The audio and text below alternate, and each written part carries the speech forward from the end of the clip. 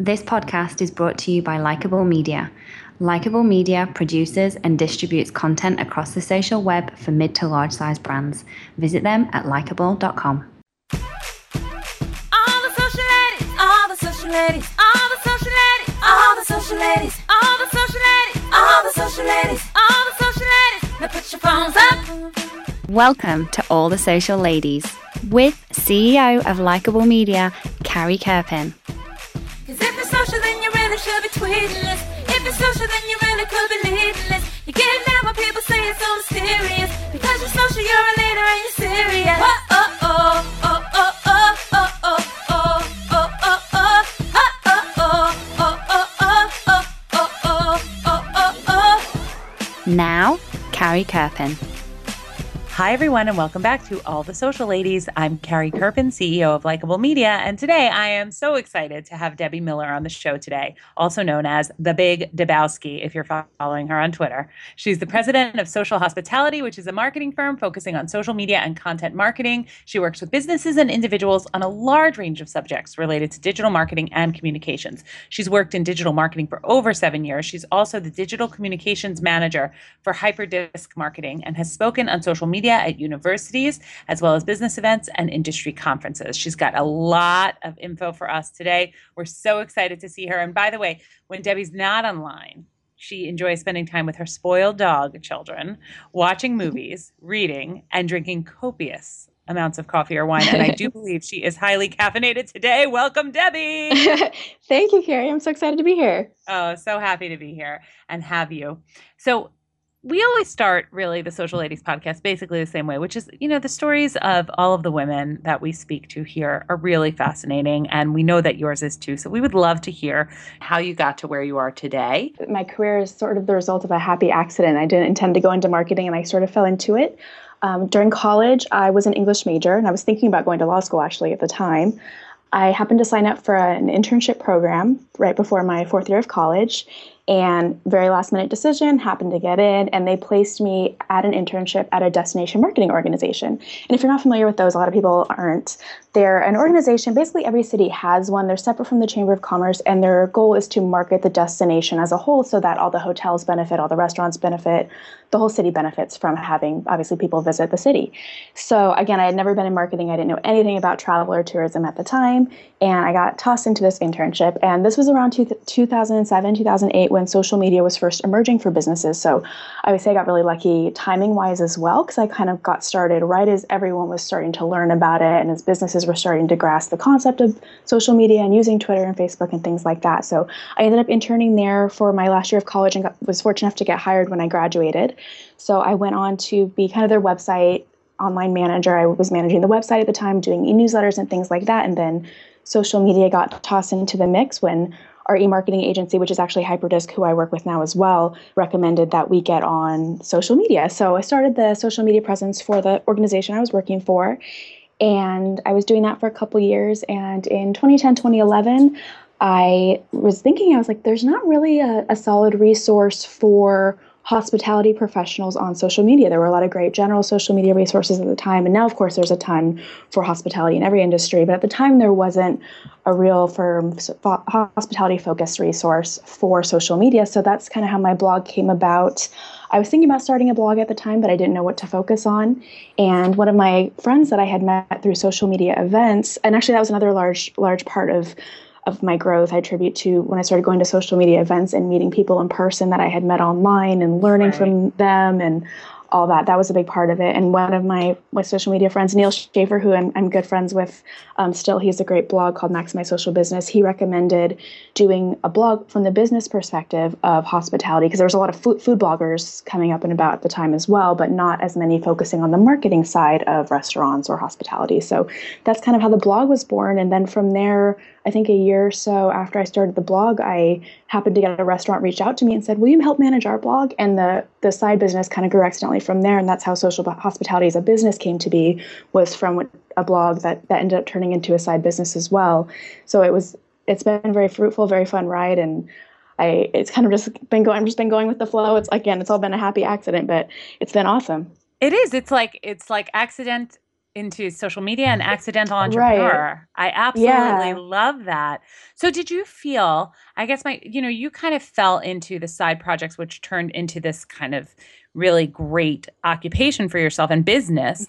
So did you feel the same risk you think that other entrepreneurs feel like when they're starting out? Did you feel that same fear, or was it that because you built it up slowly on the side, it was something that you were able to do and really mitigate risk? Did you have the same like, oh my Sure. goodness, I'm really doing this? No, I total fear. Yeah, absolutely. Fear. Yeah, lots of fear. And I think I had like procured the domain and I had some blog posts written for a couple of months before I actually debuted the site. I sat on it for a while because of that exact reason. Was part of the reason I really wanted to start a blog, and the point that is either Neil or someone else had made was that no matter what happens in your career, if you have a blog that's yours, you always have something that's yours. So and at the time it was right around the recession, and I ended up getting laid off from my destination marketing organization job because they went through a restructuring, and our whole little team that I had worked with, we all got let go. And so that point has stuck with me. And I always recommend to people now who are kind of getting started or who are working odd jobs to try to get to their passion project job. I always say start a blog, even if it's just a little bit on the side. Do it. You always have it. It's yours. You can put your name on it. And at the same time, though, that's scary having something that's yours because you're accountable. You're out there vulnerable in front of everyone. If you make a mistake, it's yours to own. So there is a lot more risk and a lot more fear involved with that. And I certainly felt that as well when I was getting started. And I think I still encounter it sometimes. And I still work with Hyperdisc Marketing as well. Just kind of I don't want to undermine them and say it's out of fear to go 100% to social hospitality on my own, but certainly I learned so much from too. Yeah, no, absolutely. It's security. And I learn a tremendous amount. It's a hospitality agency as well. So, being here, everything I know basically from SEO and all the other internet marketing, digital marketing related things that I know, I learned here. So I think there's definitely no end in sight to how much you can learn. Obviously, social media is always changing and evolving. So there's always more to learn and more to be immersed in and learn about and know about. And it's kind of difficult to stay in the know, but if you stay in the know, both from being on social media and then writing about it, it's a good way to kind of have that mix of everything that's going on in the internet marketing space. I love it. And so, Debbie, talk to me a little bit about blogging. So there was a time where blogging fell almost a little bit out of favor as a lot of the micro content marketing stuff came to be. Talk to me about why blogs are still important. I guess the first question would be, are they still important? Which I would assume you would say yes, but let's see. And tell me why. Yeah, absolutely. I think blogging is extremely important. I can speak from my own experience. For me, when I got my first client, like I mentioned, I didn't do any marketing for myself. They found me from my blog. And one thing that the marketing manager of this restaurant said to me, she said, I read your blog and I thought she gets it. And that was very touching to me that someone thought that, because when I'm just writing, I was an English major. I love to write. Like I love it. I can do it all day. I can write like I can talk, and I'm very blessed with writing skills, and that I love it and I'm fast and all that kind of stuff. So that part of it was always easy to me, the writing part. But as far as I mentioned before, the fear of being vulnerable and out there and having your opinion out there, if someone disagrees with it, there's potential controversy. And I'm not a competitive person. I don't want controversy. I don't want any of that. So I think definitely it just kind of innately shows your skills in writing, which is a skill that everyone should have, no matter what profession you're in. It also shows how you think. It shows how you analyze situations. It shows how logical you are. It shows how you react in certain situations. So no matter what you're writing about, there are a variety of different qualities about yourself and your work ethic that can be displayed through blogging and writing.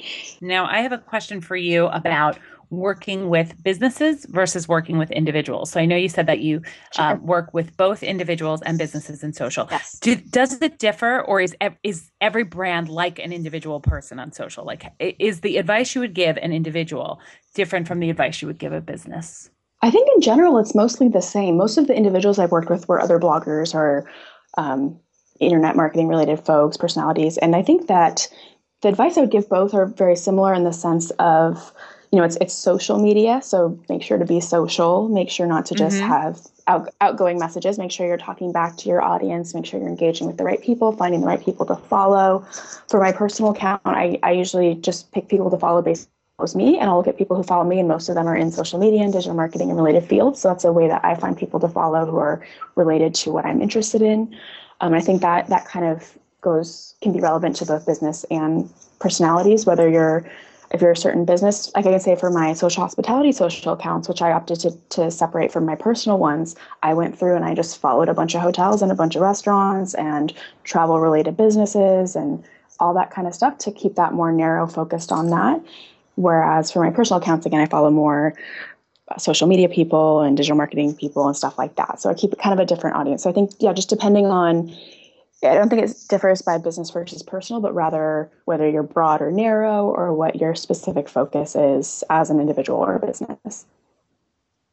Great answer. And in terms of the way that you as an entrepreneur use social, what would you say is the biggest challenge that you've faced in social media today? I think keeping up with everything, keeping up with all the changes, being able to stay organized. I think you have to have a very distinct personality that you're able to kind of jump between various things and stay organized. Like for me, I use Hootsuite is one dashboard I'm very fond of that helps keep all my various Twitter accounts in one place. So I can just jump from tab to tab, whether it's personal, business, clients, whatever. I'm able to keep everything organized in there. And I also have a kind of the scatterbrain personality. So I like jumping around a lot. I like kind of having different things going on. It keeps it stimulating. It's something new every day.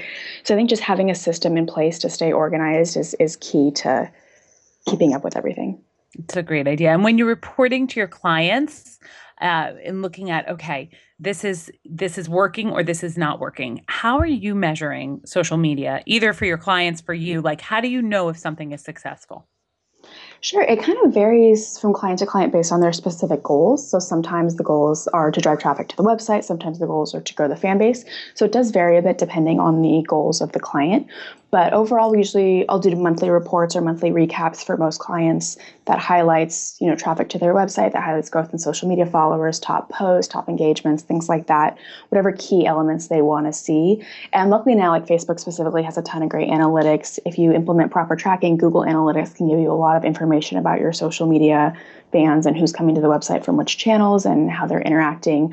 For hotels specifically, their bottom line is to get people to book hotel rooms. So we're able to insert tracking snippets on social media posts that go back to the website to show that someone came from Twitter, then went on to book a hotel room. So we're able to show ROI in that way for hotels specifically, for example. Who do you think in the hospitality space is doing a really, really great job? And feel free to, use any of your own, feel free to plug any of your own clients too. But I'd love to know who you think is really leading the way in hospitality. Sure. So I won't plug my own clients, but I'll say Four Seasons as a brand, fantastic. And I've met them at a couple of events. Their team is just on point all the time. They do a great job of personalizing their posts. They do a great job of having variety in their posts. I referred to them recently in doing Facebook video really well. They do a lot of things really well, and they're always kind of ahead of the curve. I remember when Pinterest was rolling out place pins and some of their new features, they always went to Four Seasons first to be kind of the test subjects on those different endeavors. So they're always really good at going above and beyond with customer service, which obviously in hospitality is a huge focus. And pretty much as for being a major brand, they do an excellent job. And in terms of you personally and managing your own social media, do you find that working in the space, it becomes more and more difficult to disconnect, or are you able to really separate and kind of shut off? Or do you never feel the need to shut off? I never feel the need to shut off. And I kind of call that an addiction, but I say I'm a social media addiction. But I like having both the personal and the professional aspects of it. I like having my personal accounts and being able to share photos of my dogs and talk about what I'm having for dinner, even though it's kind of obnoxious. I know that people who always share their food stuff, but I like to be able to share my social and personal life with that specific audience, but then also have my social hospitality business side where I can talk about business stuff and business focus there.